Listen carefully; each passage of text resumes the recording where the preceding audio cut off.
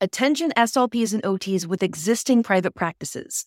Are you ready to level up your private practice and your life and make this your breakthrough year?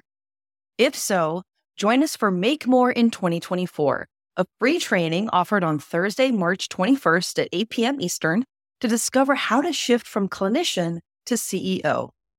During the training, we'll talk about the importance of maximizing your income, adding revenue streams, setting up systems, and more so that you can ultimately work smarter and build a successful, sustainable, and sellable business. To sign up, just visit growyourprivatepractice.com/training. Don't miss the chance to learn how to effectively navigate the growth phase of the private practice journey. See you on the training. Tara Sumter has a very successful private pay only private practice. She has clients begging to be seen in her clinic, SLPs who are dying to work for her, and a passion for teaching about cognitive processes and executive functioning, so much so that she wrote a book about it. So how did she do it? Let's find out. I'm Jenna Castro-Casbon, speech-language pathologist, business coach, and creator of the Start Your Private Practice system. And I'm on a mission to turn stuck SLPs into successful private practitioners. If you're tired of dealing with high productivity requirements, high caseload sizes, and low pay, it's time to take control of your professional, personal, and financial life and finally get the freedom, flexibility, and financial abundance that you deserve by working with private clients in your own practice. Join me here each week as I share tips, best practices, and inspirational interviews on the Private Practice Success Stories podcast. If you're a private practitioner or one in the making, you're in the right place, so let's get started.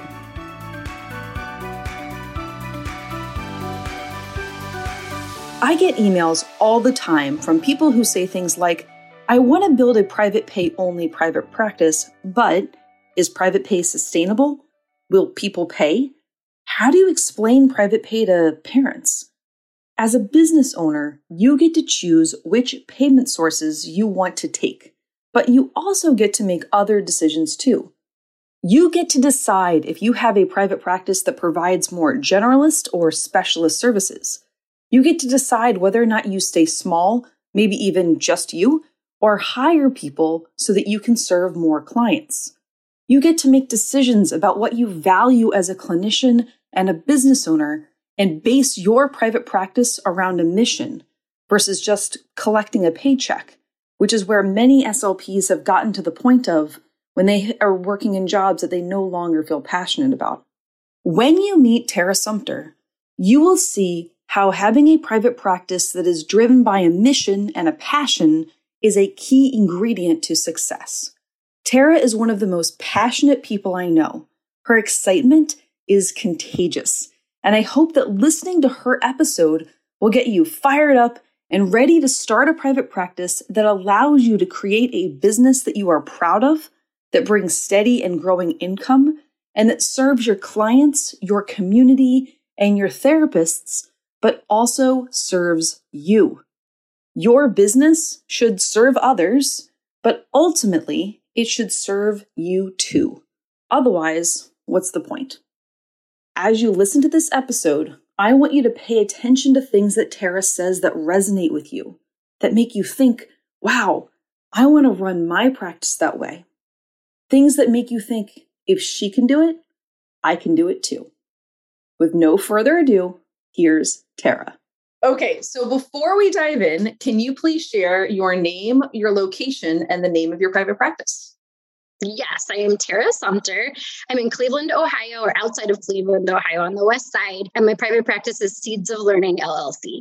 So, Tara, you and I have gotten to know each other via Instagram, right? Tell everybody what your Instagram handle is, just so they can go ahead really quickly and follow you.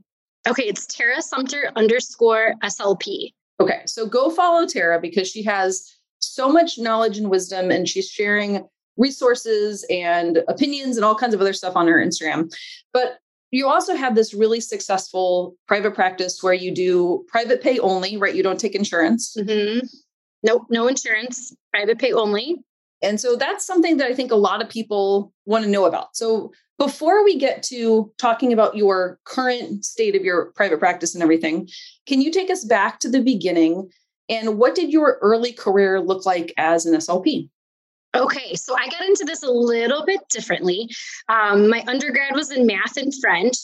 I lived in France for a while, and I ended up getting my 5th year of school. I got certified to teach secondary education. I got out, I was like, I don't want to do this. So here I was, a 20-something floundering, not sure what to do with my life. And I stumbled upon a learning processes research clinic, and I worked for them for about 5 years, and I loved it. So I was like, okay, I gotta figure this out.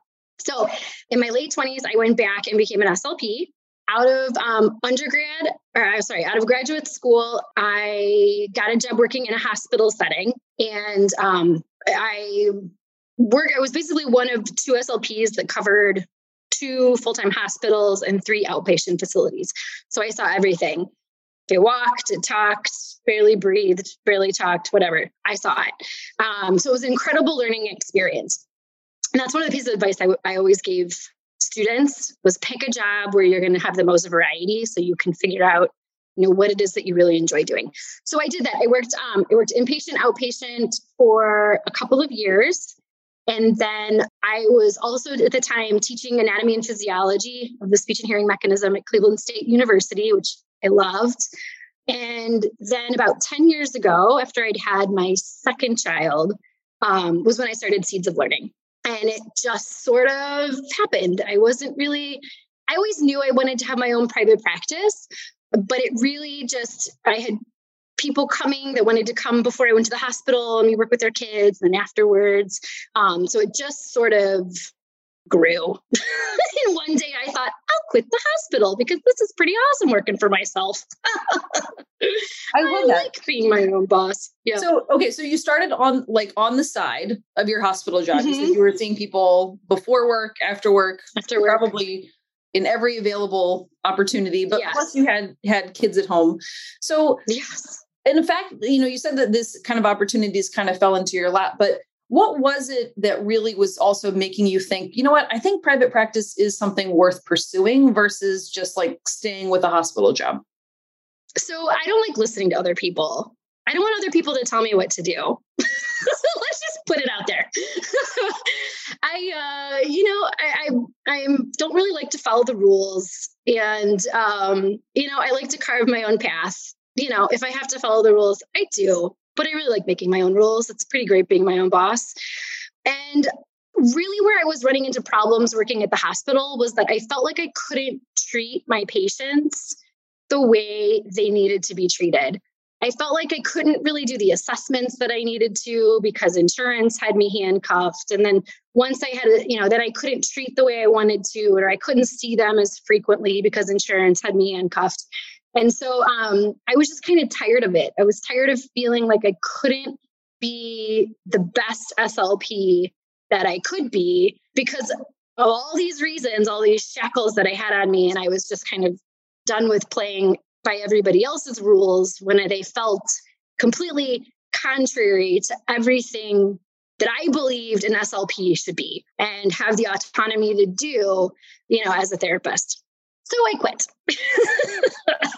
At what point did you quit? Did you already have, like a caseload of, 5 people? Or at what point were you like, okay, not only do I not want to follow the rules, but like I have enough financial stability to make this work? I really don't think I had very many clients, private clients when I quit. I want to say I had 2 or 3. But my model, I've always believed that therapy has to be intensive. So just like I can't go to the gym one day a week, for 30 minutes and expect to get 6-pack abs, I don't go to the gym, but if I did go to the gym. So, I can't do that 30 minutes a week and expect 6-pack abs. I can't change somebody's brain and how they process information, let alone their physiology, right? 30 minutes a week. So I never liked this model. So I knew I was going to have an intensive model where I wanted to see children more frequently throughout the week. So even though I had 2 or 3 clients, I was seeing them multiple times a week. So it was giving me a little bit of a larger caseload. Okay, perfect. I love that. I mean, I don't love that you were feeling stuck at the hospital, mind you, but I love that you described that feeling of feeling like stuck and like you weren't able to do your best work as an SLP, which is, a career that, you obviously love, right? So like to not be able to really do it the way that you thought was beneficial for your clients, let alone for you, right? Taking matters into your own hands and doing it. So, okay. So you quit your job. You've got your handful of clients. What happened next? Well, I had little kids at home, so I was extremely sleep deprived. So I really don't remember any of that part of my life. Now, it all just continued it snowballed. I'm 10 years into this and I've never once done any marketing at all. And, I'm opening a second location here in the spring. So yeah, it's all been, for the most part, it's all been word of mouth in terms of how I've grown. So it really just slowly grew and progressed. I don't know that there was any real magic to how that happened other than that it just kind of snowballed on its own. I think what has helped me is that I have a real niche area. We primarily do executive functioning work along with literacy, but we have an integrated therapy that we do that actually I've created and in the process of getting it written up for everybody. But the executive functioning piece is really huge. And I've created a 4-step therapy approach to that that's been extremely successful. So we have families that drive, over an hour one way, multiple times a week to bring their kids to us. So I think having that niche has really helped for sure grow the practice, organically in that way. Totally. Because when you can become known for something, right? When you become the go-to person in your community, or in your case, like every community near you, right? Then, you become known for that, like one thing, right? So, there's multiple ways to do this and people can decide, do you want to have a generalist practice or do you want to be more specialized? And it sounds like the specialized route has gone really well for you. It has. It's been really beneficial. But I think at the same time, when I first started Seeds of Learning, I wasn't, an executive functioning specialist. That just sort of progressed on its own because I saw the need for it within my clients. And so it was just year after year of growth. I think we start somewhere and we don't quite know where that path is going to end, but we just start the path and we're going to take one step and then the next step, and it's going to lead us to where we're supposed to be headed. But I certainly was a very, very much a generalist when I started. I did have quite a bit of experience in literacy, which I think that helped me when I first started. I was getting, literacy with speech disordered kiddos, and that was, pumping up my practice at the beginning in terms of a niche. But the executive functioning piece, that grew over years of just specializing. Yeah, I love. We have to start somewhere, right? That's right. We have to start somewhere. Well, and I like how you said about being open to where the path takes you, right? Mm-hmm. I think that's important. So one of the things that we talked about earlier that now might be a good time to touch on a little bit is the fact that you don't accept insurance for your private practice. I think that there's probably a lot of people who are listening who are very curious about, how that model works, how are you able to get enough clients to sustain your practice? What do you maybe say to people who are like, oh, I can't afford private pay. So could you talk a little bit about what it's like to run a private pay only practice? Okay, so running a private pay only. So there's one main reason why I chose to not accept insurance. And that is because I didn't want the handcuffs. Like I mentioned before, I didn't want the handcuffs of a third party telling me, the therapist, how to be a therapist. Right? These people at the insurance companies making these decisions don't know what it means or how to be an SLP. So why on earth are they dictating my job and telling me how many times a week I can see my patients, what kind of therapy I can do? It's just nonsense. So I was not willing to accept those kinds of shackles in my practice. So for me, every decision I've made with my practice has been based on quality of care. Quality of care has to be number one, that I can provide the absolute best quality of care. So for me, that meant having the autonomy as a therapist to, again, provide or to, assess the way that I want to assess kids, to not be locked in. I do a 3+ hour assessment, cognitive-based assessment, right? I don't know any other SLPs who do that extensive of an assessment, but I've put it together, created it, and priced it, right? And if families want to come and get it, they get it. I don't have to wrestle with an insurance company to try to get this 3-hour assessment covered. So I can really assess and do extremely deep cognitive testing on these kiddos to figure out where their processing breakdowns and weaknesses are. So I can provide really great therapy. The other issue is obviously the treatment. So I can provide exactly the kind of treatment that child needs, regardless of whether or not the diagnostic code is accepted by the insurance company or not. And I know, everyone plays games with this to try to, get stuff covered. And I just wasn't willing to do that. Executive functioning therapy oftentimes gets really poor coverage by insurance companies, as well as literacy. And those were two of my big specialty areas. So I just wasn't willing to play those games and not get it covered. I think something else that's really key is that our families who are paying out of pocket are extremely dedicated. So they are really, really dedicated to their child's care. And so we see very few cancellations, right?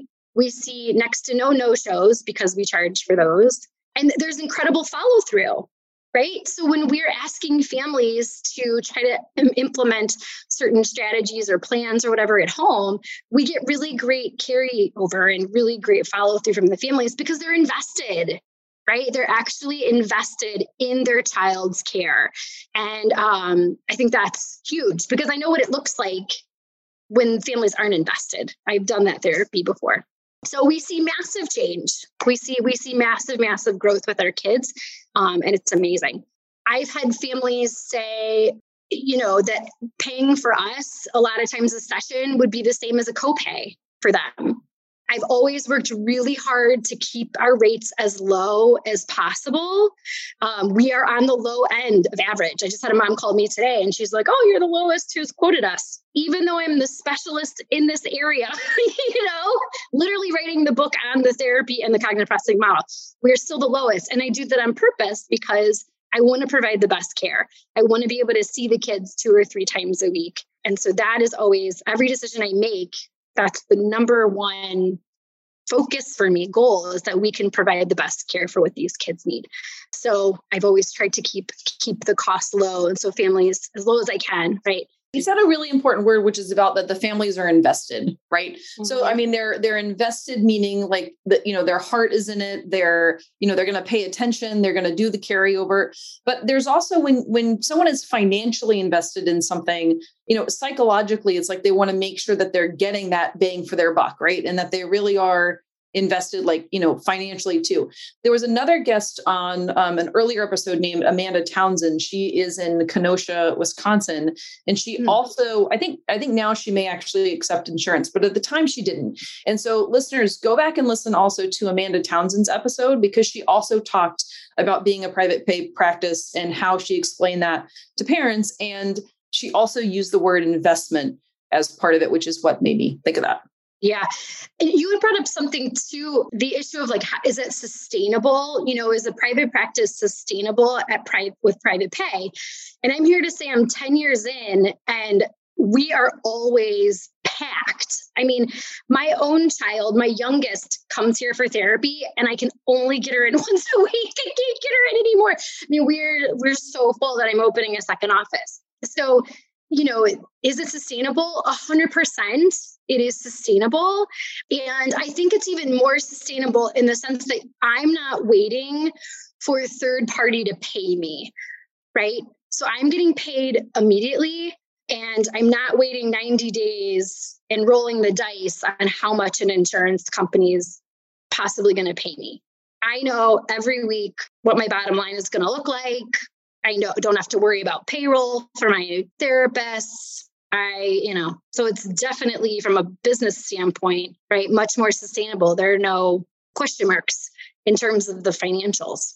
So I think that's really important. And also worrying if something might get denied, right? Maybe you do a bunch of sessions that they said that they were going to cover and then they don't. And so, yeah, I mean, there's certainly pros and cons to each model. And so I really want you to figure out, what is the model that works best for you, for, your community, for your comfort level, whatever it is.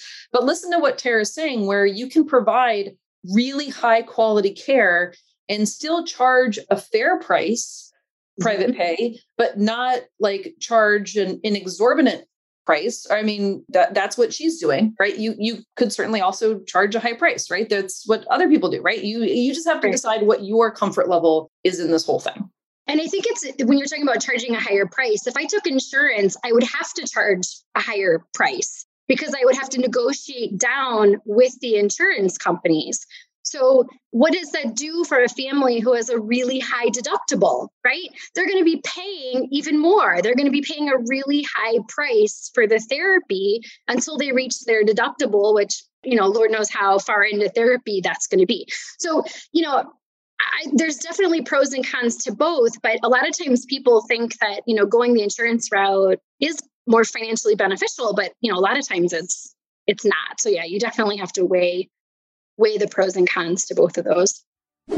Do you need more clients for your private practice but aren't sure how to get them? Why not follow step-by-step marketing plans specifically created for SLPs in private practice? And for a limited time only, I'm offering 4 amazing marketing resources for one low price. Just head over to privatepracticemarketingbundle.com to learn cost-effective marketing strategies that work. What I want to talk about next has to do with your team, right? So can you share a little bit about growing your team and what that kind of looked like in the early days, as far as maybe who some of your first hires were, and then who is a member of your team now? Okay, so I have absolutely the best team. I'll just put that out there. I have the best therapist. My therapists, 3 of the 4 were all students of mine. When I taught anatomy and physiology, so I knew them very well. I have chosen to grow Seeds of Learning completely organically based around the therapist. So my first hire, Emma Tuleta, who's phenomenal, she came to me and said, I want to work for you. I want to do this. I want to work for you. And I said, oh, okay, great. Let's figure this out. Let's do it. And so we opened an office and I built an office around her, and then and because she is that fantastic, totally worth grabbing her, creating an office around her. Then another therapist, student who I had came and said, I want to be part of this too. Also phenomenal. I said, great. I don't know if I have a caseload for you, but we'll figure it out because you're 100% worth it. My third hire, my second one was Hannah. I should have mentioned Hannah Lahif. And then Debbie Heideloff was my third hire. She was my only cold hire, and she was like a godsend sent to us. She was so phenomenal. And then we're now expanding Seeds of Learning to an office in Independence. Opening a second office there. And that one is all because another fantastic student that I had came and said, I really, this would be my dream come true to come work for you and to come work at Seeds of Learning. And she lives over an hour away from my office here in Lakewood. So I said, okay, let's split the difference. Independence is a great area. And so I'm expanding because of her. And again, it goes back to my number one goal with my practice is that we provide the absolute best care. And so for me to provide the best care at Seeds of Learning, I have to have the best therapist. I have to have the absolute best therapist. So when the best therapist walks across my path, I'm going to snag them and I'm going to figure out a way to make a job for them. And I'm going to love them so hard and treat them so well that they never want to leave. So I love that so much. Something that you said before we started recording was you were talking about the collaboration time and having a schedule for that. Can you tell the listeners what does that mean, the collaboration time? So I pay my therapist an hour a week for collaboration time. And the reason I do this is because I think it's so important, or I value continuing education and collaboration as a team so much that I wanted them to know how much I value that I pay them for it. And so what that means is that, they call me on cases all the time. They call each other on cases. We're always bouncing ideas off of each other. And they're not afraid to reach out or feel like they're quote unquote bothering me, or they know they don't. We're always texting constantly. We're like a very dysfunctional family who functions very well, but we never leave each other alone. It's really a beautiful little family that we are. But they're not afraid to reach out and to ask for help or ask for advice on cases and ask each other, just because they know that I value that time so much. So I'm putting my money, the office's money into, again, what I find to be the most important thing, which is quality of care. And so that means that we all have to keep learning and collaborating and helping our clients as a team, not just as individual therapists. I love that. And that is a culture that you have developed as the owner of your private practice, right? That's one of the really cool things that you get to do when you start hiring people is really thinking about like, what kind of a company culture do you want? And where are your core values as either, a clinician, as a person, as a, whatever. And so kudos to you, Tara, for figuring out, what are your core values and then hiring people or like letting them join your team or whatever when they kind of come to you because they're embodying what it is that you love. Yeah, I don't believe we should force anything. I just feel that about life. I don't feel like we should force decisions. I don't beg for families to come to us. If we're not the right fit for you, there are plenty of other therapists who will be the right fit for you. I've never had that problem. I mean, people are banging down our door, but I'm not going to fight for someone to stay, and I'm not going to fight to make something fit. It should fit. Right? Like the decision that I make within my practice, the therapist should fit. The families, it should, I just feel like it should all fit and it should be organic.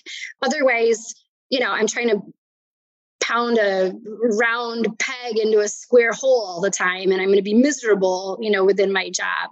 And so far we're doing a great job because we all love each other. And literally we walk out the door at night and everyone's like, love you, good night, have a good night. I mean, seriously, like that's how we end the night when everybody walks out. Bye, love you. Like, I mean, it's sappy and obnoxious, but it's what we have here. Beautiful, right? It speaks to what you've developed. And that's, that's not for everybody and that's great, right? Other people can, but I mean, I think, listeners, how often do you leave work and you just can't wait to get home or to have even someone acknowledge you on your way out, right? Or, just to feel like you're part of a community of people who is excited to talk about cases and actually that you have, time set out and pay set out to make sure that that is something that you are getting and doing, right? Like that's, paying for, I think you mentioned earlier too, like paying for, time, like report writing time and all those kind of things. Yeah. You want your therapist to do that.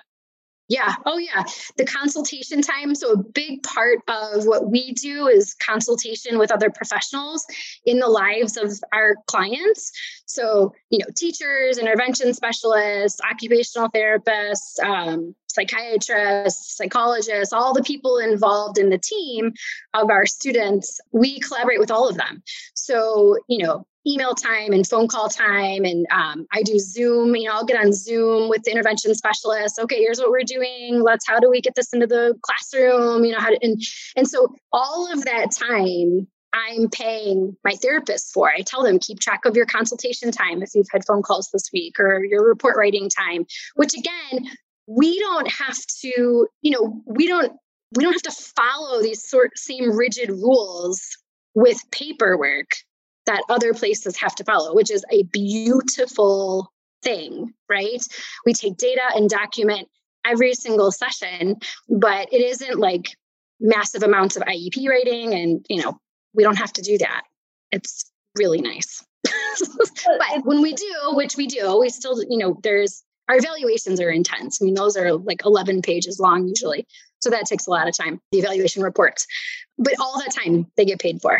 Well, again, it sounds like you've created a business that you want to be a part of. I mean, you created it. These are your decisions, but that you literally have clinicians, not only do you have clients banging down your door wanting to work for you, but you have therapists who are also banging on your door wanting to work for you, right? Like that's been awesome. Amazing. I got the best email over Christmas, actually, from a therapist it was the most ballsy email. And she's just like, I want to come work for you. I want to work for you. And so we had a Zoom meeting about, I don't know a few weeks ago. She's phenomenal. And I'm like, all right, well, hold on. I got to get this second office up and running. But, it's been great. I love it. So you've created this business that serves your clients well and solves your clinicians very well. What has having a private practice done for your life, would you say, as opposed to like if you had stuck with that track of working at the hospital, how has your life been different as a result of changing your path?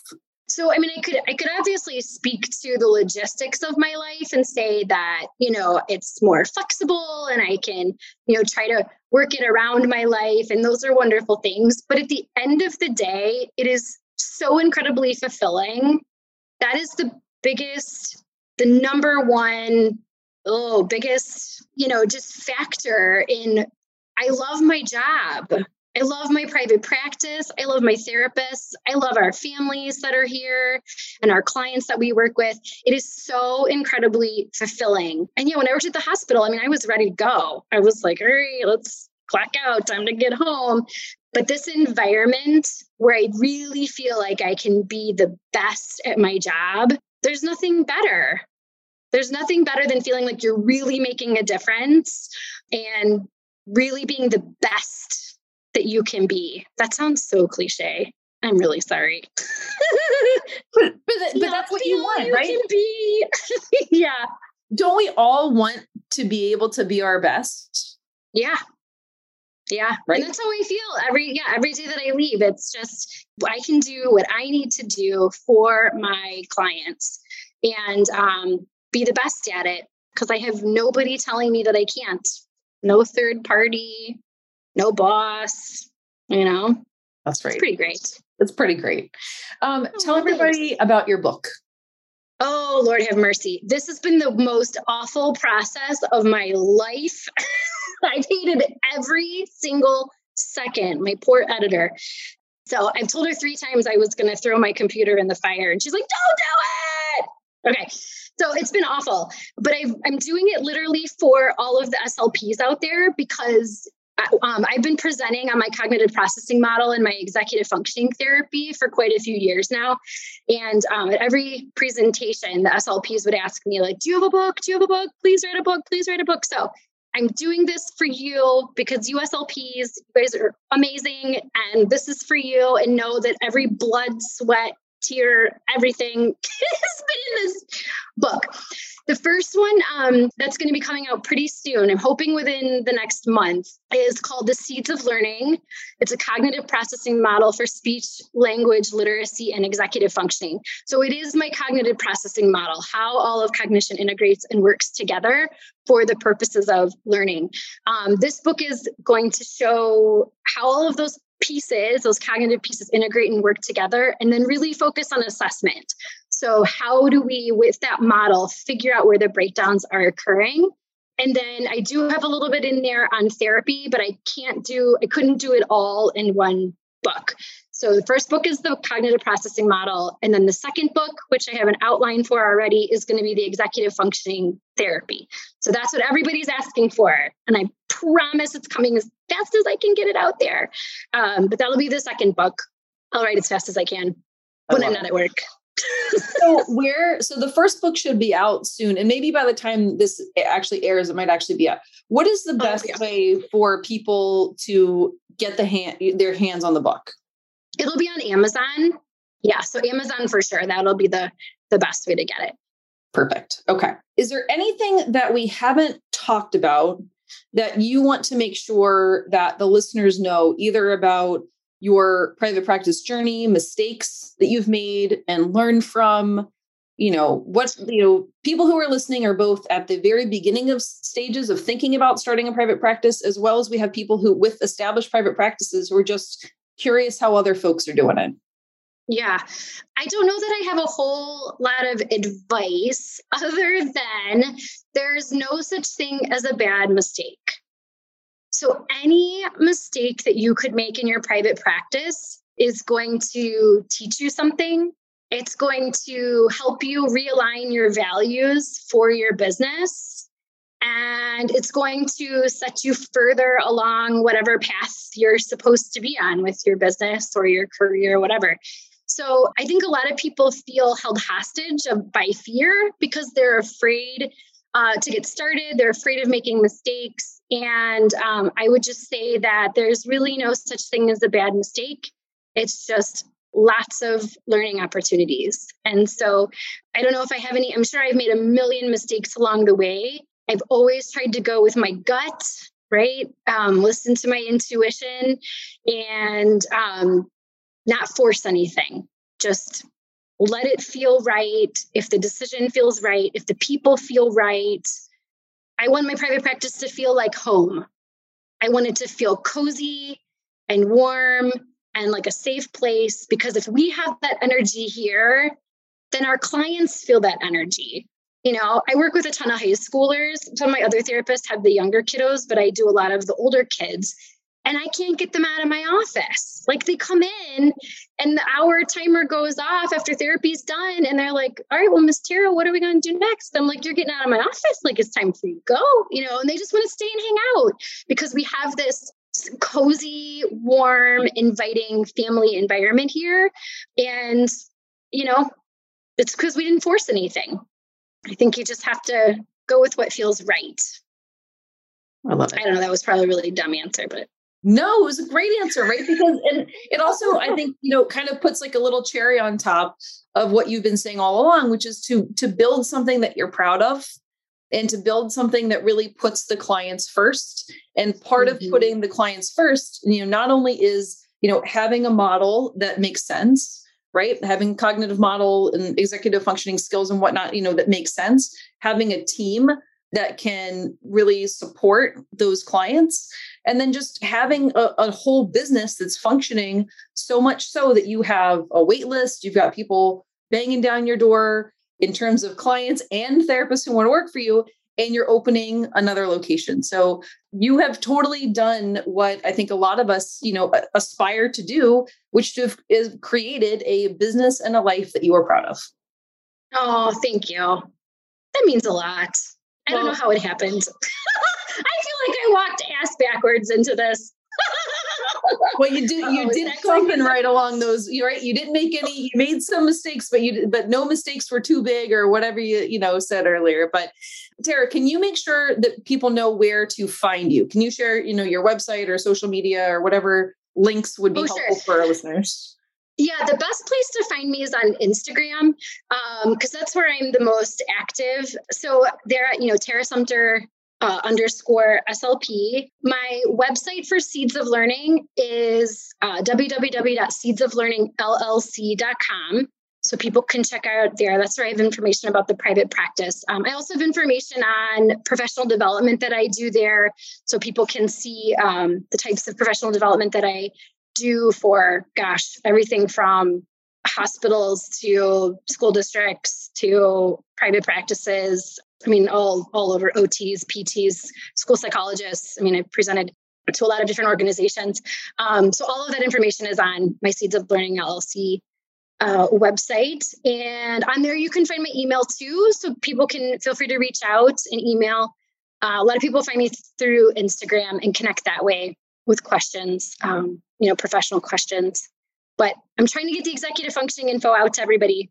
I know everybody's anxiously awaiting. So it's an important part of what we do that's not quite very well understood yet. So I'm doing my best to change it. It's coming.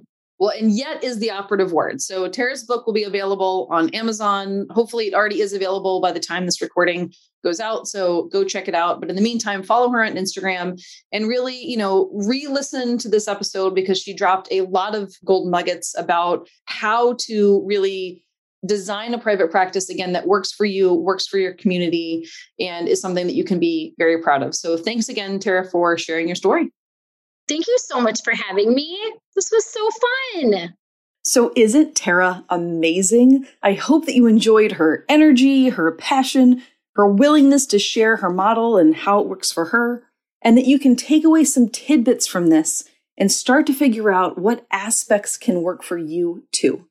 If you're all jazzed up and ready to start a private practice that is in line with your passions, and you want to focus on providing high quality care to people in your community who need you and will gladly pay for your services, I want to invite you to my free training where I outline the steps of how to start a private practice. And yes, I do discuss payment models during the training. So head over to startyourprivatepractice.com/webinar and watch the free training, which lasts about an hour and will teach you the ins and outs of private practice. I hope to see you there. I also hope to see you next week for another episode of the Private Practice Success Stories podcast. Until then, go out there and help more people, and don't forget to help yourself too. Talk soon. Have been toying with the idea of starting a private practice for some time now. So even being a full-time working mom, it was really nice to have a system that was all set up for me. I didn't have to reinvent the wheel or start from scratch. And I was able to land a client within about the first week and a half of me going public with my private practice. So now I have 12 clients. It is such an invigorating and amazing experience. If you want help to start your speech therapy private practice, then head on over to startyourprivatepractice.com/waitlist so that you will be notified as soon as we reopen the doors to the Start Your Private Practice system. Again, that's startyourprivatepractice.com/waitlist. I cannot wait to help you start your private practice. Well, this episode might be over, but we don't have to say goodbye. Head on over to independentclinician.com for resources that will help you at each stage of your private practice journey. If you're on Instagram, let's connect. Follow me and send me a DM. I'm @independentclinician. And if you're on Facebook, make sure that you join the SLP and OT Private Practice Beginners Facebook group. All right, off to help more regular SLPs and OTs become successful private practitioners. Let me know if I can help you too.